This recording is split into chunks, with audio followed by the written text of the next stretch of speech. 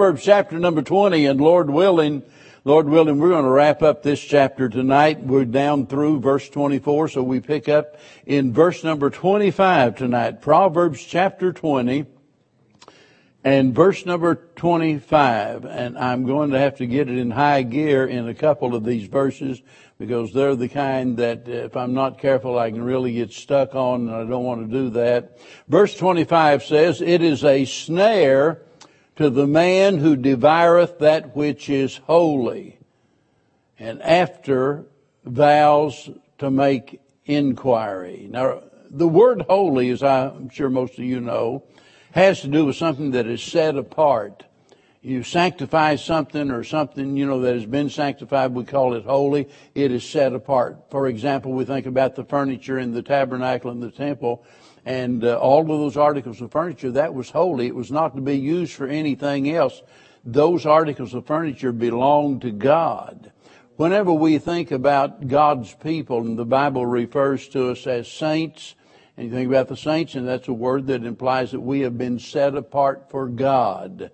And so notice he's speaking about that which is holy, that which is to be set apart for God. And he says it is a snare to the man that devours that. In other words, we have no right to take what belongs to God and use it as we please. Holy things are set apart. They're reserved for the Lord. And an example of that's found back in chapter number 3, verse number 9, where he said, "Honor the Lord with thy substance and with the first fruits of all thine increase." Now think about that. The first fruits of all of thine increase. That part of our income, that first part belongs to God. So the 10% comes off the top. It doesn't come off of whatever happens to be left after you pay Sears and Roebuck and Monkey Ward, and you pay all of them, and you got a few dollars left, and you put that in the offering plate. No, listen, the first fruits has to do with the first part of our income, our increase, whatever it is, that belongs to God. And for Israel, that was a real problem because human nature, you see, has never changed. People back then, they did exactly what people are still doing today. We have a tendency, whenever we think that we need something, we feel like, well, God can do without it. He owns the cattle on 1,000 hills, and he can do without it, so I'm going to use it to meet my needs. Israel had that kind of an attitude, and in the book of Malachi, he really takes them to task over that. God demands the first fruits, but God demands the very best. And they were giving God the leftovers. Whenever it come to the sacrifices, and they had a lamb out there that maybe had been injured or it was sick, and they thought, well, it's going to die anyway, and it's not fit to enter in for a blue ribbon at the county fair. So, and I'm being facetious, of course, but it's no good to me, is the point. It's no good to me. We'll just kill that. We'll make that the sacrifice to God. And the Lord refused to accept any of what they did. It was all for naught. It was all in vain. He said, look, if you're not going to give me the very best, he said, I'm not going to accept any of it. Well, whenever we come to the New Testament, we see again another expression of human nature in the story of Ananias and Sapphira there in Acts chapter number 5. I love to study about the early church and the amazing things that God did. We talk about the book of Acts and we speak of it as the Acts of the Apostles. In reality, it's the Acts of the Holy Spirit. It's what the Spirit of God did through the people of God. And it was amazing what was going on in that early church. And then, of course, up jumped the devil. And you'll remember a lot of the people had property, and in order to take care of their people, they were selling their property and giving it to the church, and then distribution was made to the members, so nobody had to go without.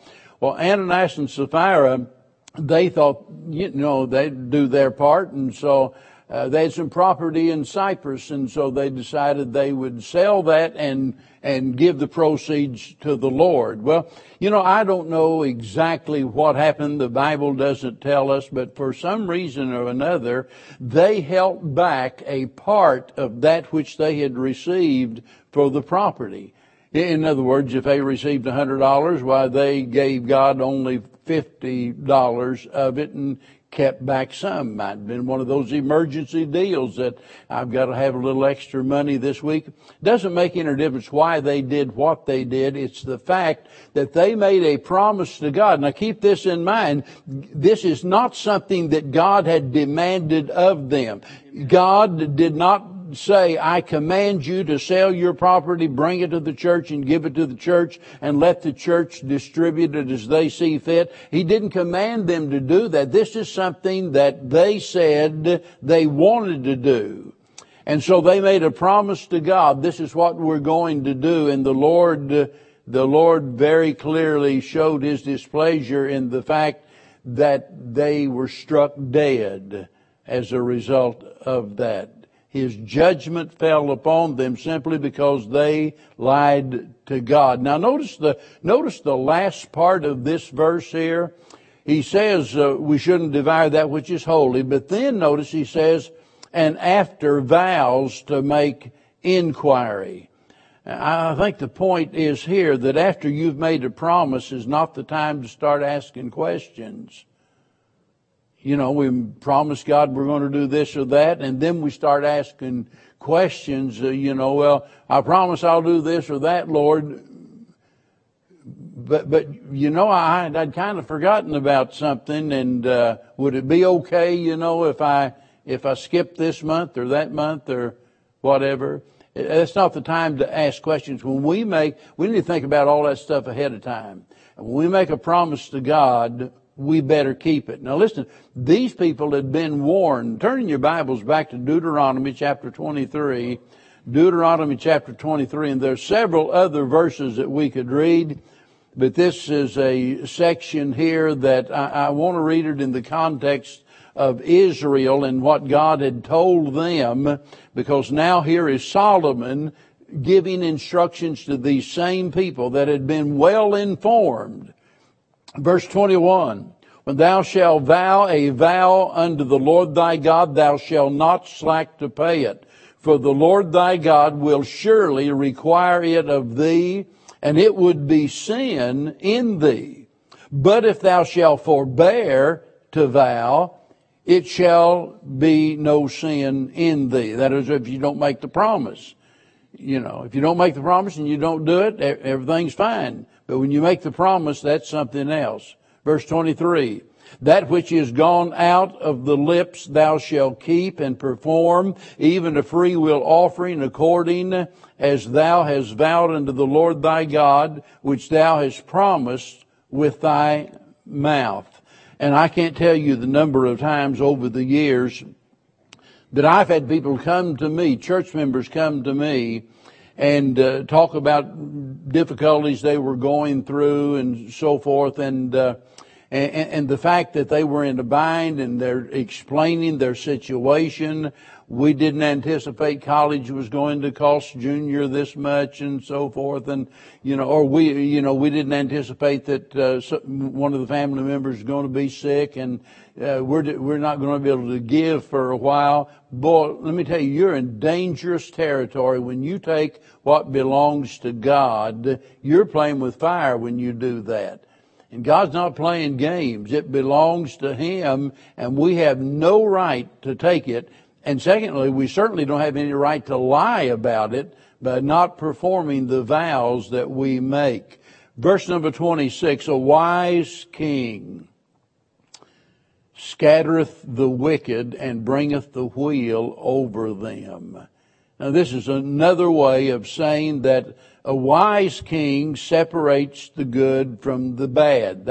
That's an important principle. He's telling us that he deals firmly with evil. Some folks take this word wheel here to mean that the evil ones are made to work at the threshing wheel, and that might be. And others claim that it's just symbolic of their destruction, just run them over with the chariots or, whatever, destroy them in some way. But the point is the same regardless of how you interpret that. And the point is that a wise king is not going to tolerate that which corrupts and ultimately destroys his kingdom. Now, I want you to think about that for a little while. We don't have a king in America. We got some folks that like to be kings and queens. We got folks, that like to rule with an iron fist, but we don't have that kind of system. But the principle is the same whenever we entertain in our government, when our society allows that which is a detriment to our welfare. It's only a matter of time until we're destroyed. A wise king's not going to tolerate something like that. It says he scattereth the wicked. Another way of saying he gets rid of them, because ultimately they're going to destroy the kingdom. Now, there's a principle in this not only for a nation, and we think about our nation, and by the way, if you go back and you read the Federalist Papers and you read anything about the history of America and just the quotes from our forefathers, it is absolutely amazing and mind-boggling what we see going on in our government today, as we are making shambles out of the principles upon which our nation was built. And ultimately, that is going to be our destruction. We're going to be destroyed from within, not from without. We are our own worst enemy. So there's this principle that applies to our nation. You can apply this principle certainly to us in our individual lives and the danger of entertaining sin in our life.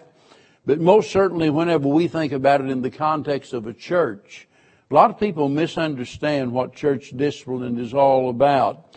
But the fact of the matter is the welfare of the church depends on the church's willingness to discipline those that are, I'll use the word the Bible uses in one place, those that are unruly.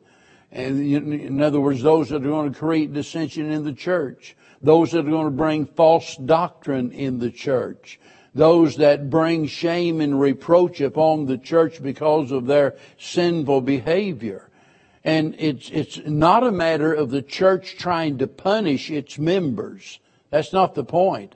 The point is, and Paul speaks about the evil in the church by using the word leaven. A little leaven leaveneth the whole lump. It affects the entire body. If it's not removed, ultimately it's going to destroy the body. If you have a cancer growing in your body and the doctor says, look, there's only one way for you to survive, and I'm going to have to put you under and take a knife, and I'm going to have to cut you open. I'm going to have to cut that thing out of there. I say go for it, don't you? I mean, you get it out of there. If it's going to keep growing, if it's going to keep, dragging me down and ultimately killing me, it's got to go. And so we need to think about as a church that we have an obligation to do as a wise king would do in protecting his kingdom, that we do what we can to protect and preserve the integrity of the Lord's church. Now, verse 27, the spirit of man is the candle of the Lord, searching all the inward parts of the belly. Have you ever thought what it is that sets man apart from the beast of the field? What makes us different than just, the animals out there? I think just about everybody loves dogs, And if you've been around dogs very much, and if you have a dog, you can just look in that dog's eyes and tell whether it's angry, whether it's happy, whether it's sad. Just something there that you're able to read the way that dog is feeling. But listen, believe me, that's about the limit to it, because that dog can't reason like you do. That dog it acts on instinct. It doesn't think things through like we do. What makes us different than the other creatures? The Bible tells us in Genesis 1 and verse 27, says God created man in his own image. The very next chapter, verse 7, says, and the Lord God formed man of the dust of the ground and breathed into his nostrils the breath of life, and man became a living soul. Now here's what I want you to notice. The Hebrew word that is translated breath is exactly the same word that is translated spirit. Now remember, notice he just got through saying God created man in his own image, right? Isn't that what he said? Man became a living soul by his breath, God's breath. But how do you describe God? Well, we can look at the attributes of God and talk, no. But that's what God does. That's not what God is. What is God? Well, the Bible says God is what? Spirit. God is a spirit. We were created in the likeness of God. Man has a spirit. That sets us apart from the beasts of the field. That makes us different from any other part of God's creation. Man is a trinity. Man is made up of body and soul and spirit. My body is the seat of world consciousness. And as you've heard me say many times before, through the five senses of my body, I'm able to identify this. It's cold, feels like metal. And I'm able to look at it, and I'm able to confirm what I feel. And I hear things. So my seat of world consciousness has to do with my body, but I'm more than a body. I am a soul. Now the soul is the seat of self-consciousness. That is where my mind, my will, and my emotions are. My mind, my will, and my emotions. That's the seat of self-consciousness. But I'm more than body and soul. I'm also spirit. And the spirit is the highest part of man, and that is the seat of God consciousness. That's why, regardless of where you go in all of the world, it might be people dancing naked around a totem pole somewhere. It might be in some other part of the world. It makes no difference where you go. Everywhere you go, you're going to find people worshiping something. Whether they refer to that something as God, a higher being, or whatever it is. But all people everywhere have some sense of a higher power. Why is that? It's because that man is body, soul, and spirit. That's exactly why it is. There's some part of man that's not in any other animal on the face of the earth that sets him apart. That's the seat of God consciousness. God has endowed us with certain faculties of perception, memory, imagination, and reason, and things like that. Elihu in the book of Job said, but there is a spirit in man, and the inspiration of the Almighty giveth them understanding. Somebody referred to the conscience said the conscience is God in man. Well, I don't know how to describe it really. I really don't. But I know that our conscience gives us a measure of light. I know that it enables us to discern to an extent between right and wrong. And it either approves something or it condemns something. It either produces peace or it produces pain. But the conscience is not infallible.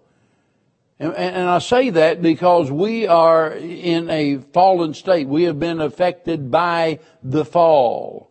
And consequently, as a result of that, we cannot depend entirely upon our conscience. And it's really amazing, most of us, we will ignore our conscience whenever it condemns us, but then we don't seem to We don't seem to think much about it when it affirms what we feel, we'll go with that. But when it gets crossways with what we want to do, a lot of times that we just ignore it. And let me tell you, that does several things that I don't have time to talk about. Rebellion weakens our conscience, for one thing. It becomes easier and easier and easier. Amen. You see, just all that used to bother me doesn't bother me anymore. And so it weakens our conscience. It impairs our reasoning. It distorts our judgment. It leaves us confused. The wonderful thing about it is, when Christ saves us, He indwells us and He gives us a new light.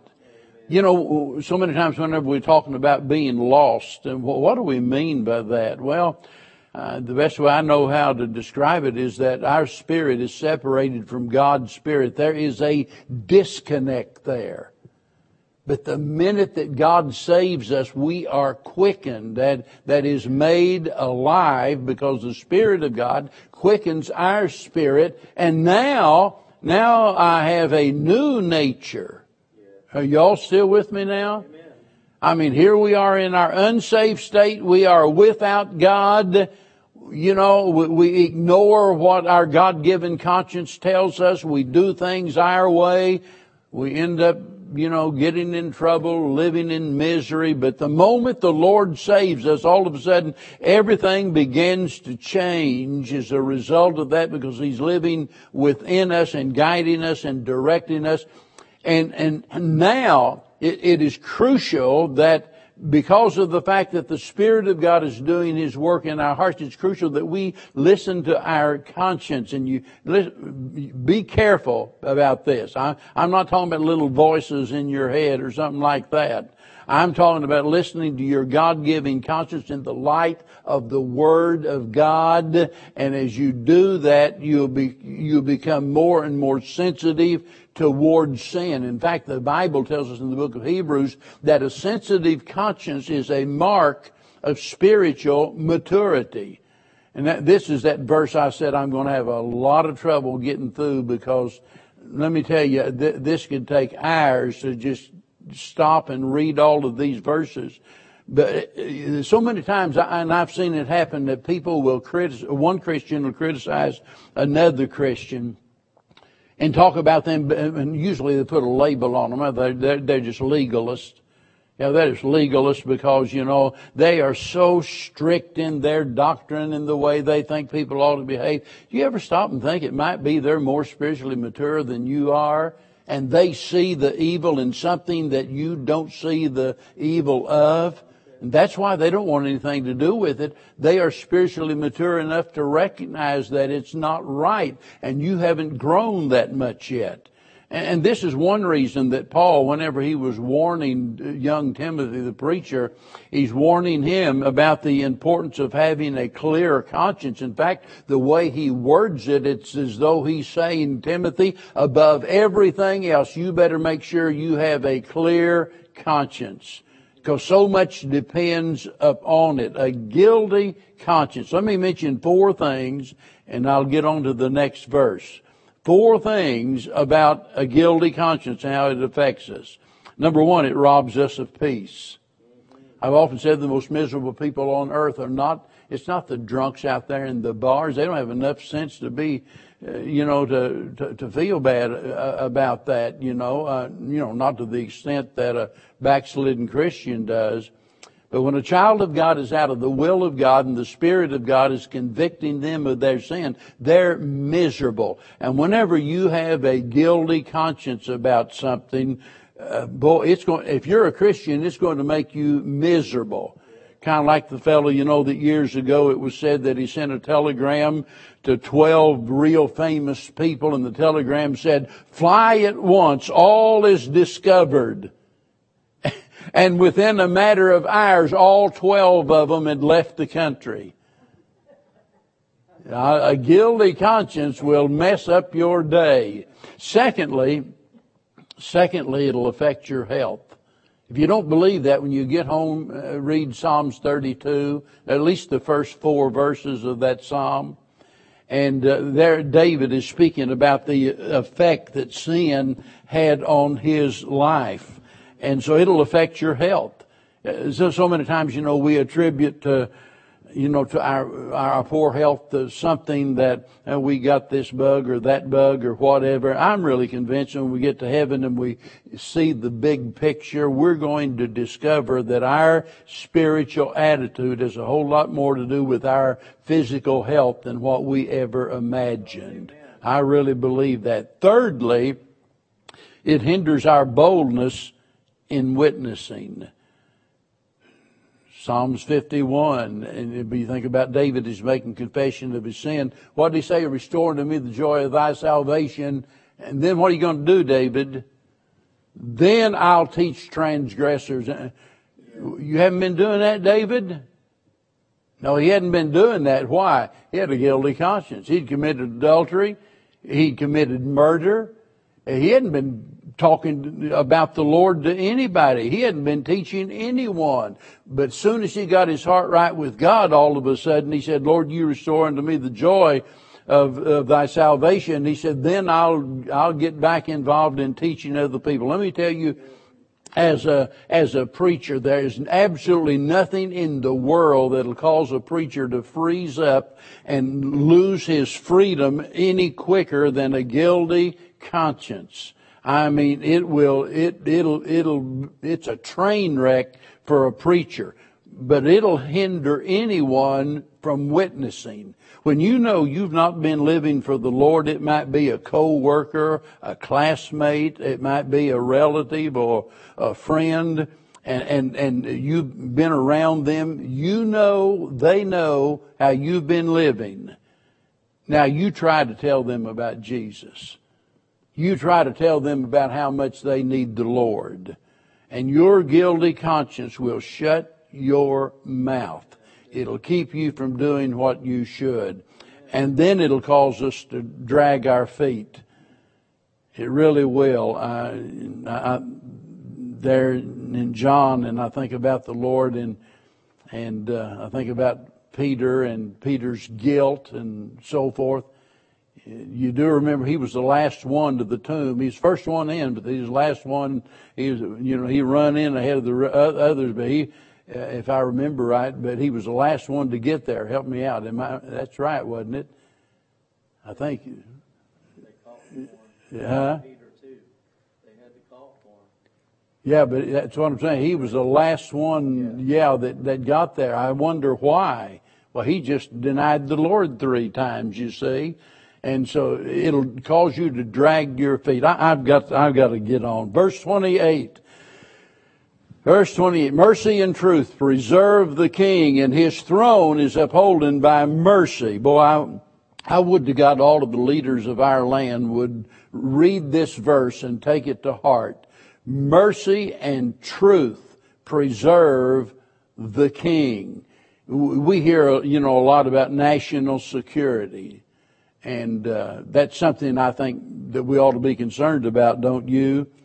But the fact of the matter is, most of our leaders are totally ignorant as to what is really most important when it comes to national security.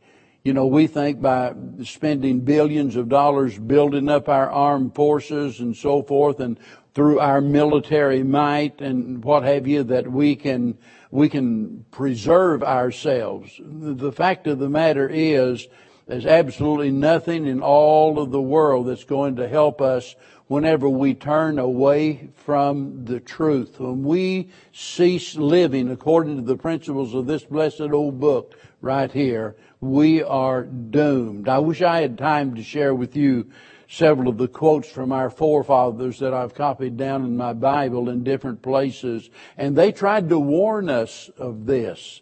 And I think about I forgot his name, the Frenchman that came over here and spent so much time, and whenever he went back and he told everybody he had discovered what made America great, and he said, I didn't understand what made America great, until I went to its churches.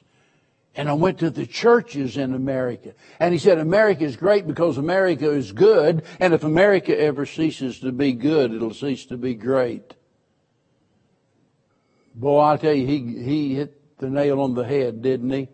And this is what he's talking about here, mercy and truth preserving the kingdom. Verse 29, the glory of young men is their strength, and the beauty of old men is the gray head. Each has an asset that the other one doesn't have. One has strength and one has experience. And I often, throw in a few words out to our young people, tell them, look, do what, you better do what you can do while you can do it.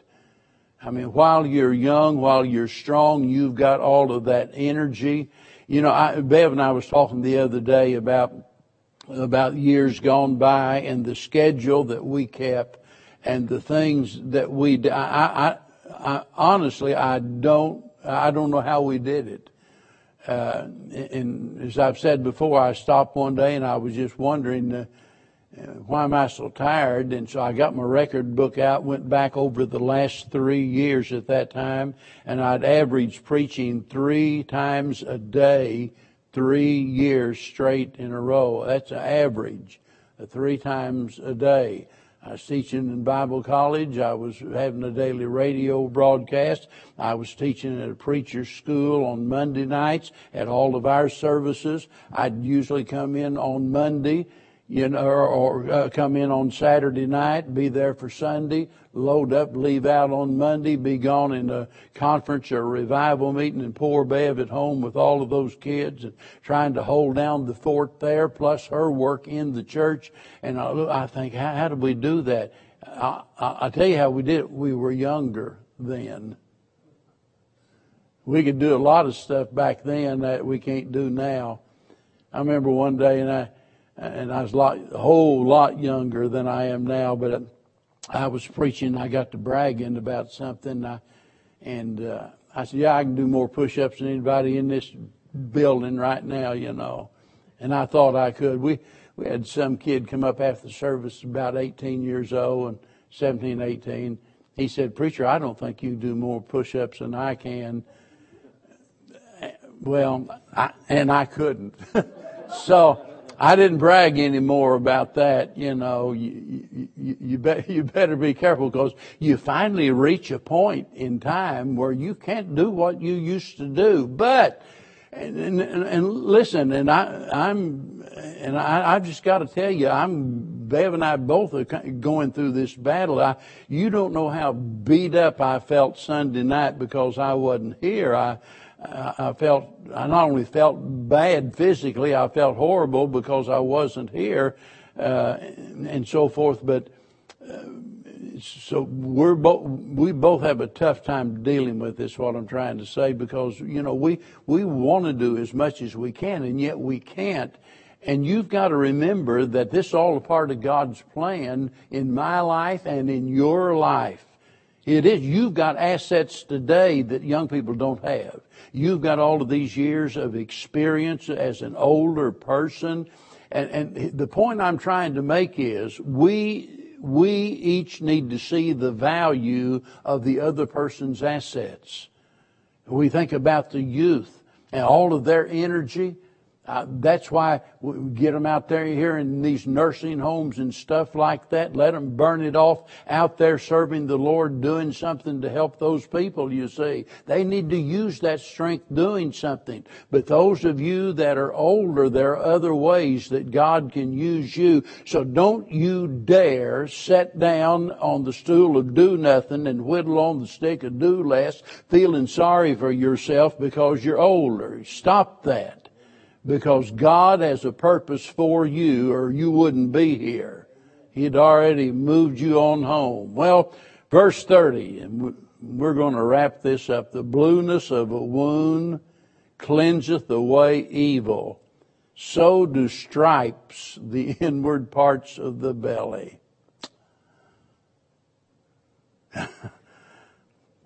Now, this is really funny because before the service, I happened to overhear a conversation out here about spanking.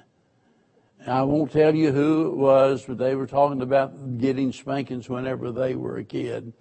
You know, I've heard people say, and they're trying to justify their laziness probably, but they say, you know, it just doesn't do any good to spank my kid. It just doesn't do any good. Well, if you do it right, it does. Amen. You do it right, it does. I'll never forget giving Jason a spanking, and he had on a pair of short breeches, and he had some stripes on his legs, and he said, Daddy said the gym teacher's going to see those tomorrow, and he's going to want to know what happened, and you're going to be in trouble. He was a bawling and squalling. I said, if he does, you tell him come and see me, and I'll explain to him exactly what happened. You disrespected your mother. I took my belt off, and I spanked you. That's what happened. You do it again, I'll do it again. Amen. Now, look. I realize that all kids are different. They really are. You can't necessarily deal with every kid in the same way. And I'm not saying that you ought to spank your child every time they do something wrong. But there's got to be a place and a time where you do what the Bible says, and that is you spank them whenever they need it. And it ought to be a spanking they'll remember. This little stuff like that doesn't do anybody any good whatsoever. Now, here's the point I want to make and leave you with. Whether you see the result of it or not, look, this is what God told us as parents to do, to spank our kids. And God is going to honor our obedience. If we don't do it, then we're disobedient to God. Am I right? If we don't do what God tells us to do, we're disobedient to God. Amen. Now, if we do what God tells us to do, then in some ways, sooner or later, it's going to pay off. God's going to honor your obedience. That's the point I'm trying to make. And of course, I don't need to tell you one of the major problems we face in America today is a lack of discipline. My land to live in. We wonder why our prisons are overflowing. We can't build them fast enough. And the reason goes right back to the home, and those children never learn to respect authority. And so then they get out here and they see something they want, and they rob a store or shoot somebody and just to get something they want, and end up in prison. And a lot of times I think mom and dad ought to be there right along with them, because it's their fault many times that the kid does what they do. Well, that's it. We've finished that chapter. Thank you for being with us on this journey, and the Lord willing, we'll pick up in chapter 21 and see where it takes us. All right, let's all stand. I guess Tim has left the building. Elvis has left. No. I was going to have him lead us in a song about it. Let's sing that little chorus. I love him. All right? I love him. I love him. Because he first loved me and purchased my salvation on Calvary's tree. Aren't you glad that he loved you? That he loves us? He loved us first. Yes. And that's why we love him. Brother Carl, will you lead us in prayer, please? Gracious and kind Heavenly Father, we give thanks tonight that you are just that. And we thank you and ask you to bless those of our number that are sick or hurt. Lord, it seems like that the list is growing. If you would tend to that, we would greatly appreciate it. We pray for those that are on the road traveling, that they would have traveling mercies. Give us traveling mercies as we go home to our homes and take this message that we've heard tonight and apply it to our lives. Keep us close, forgive us of our sins and shortcomings, We ask it all in Christ's name. Amen. Amen.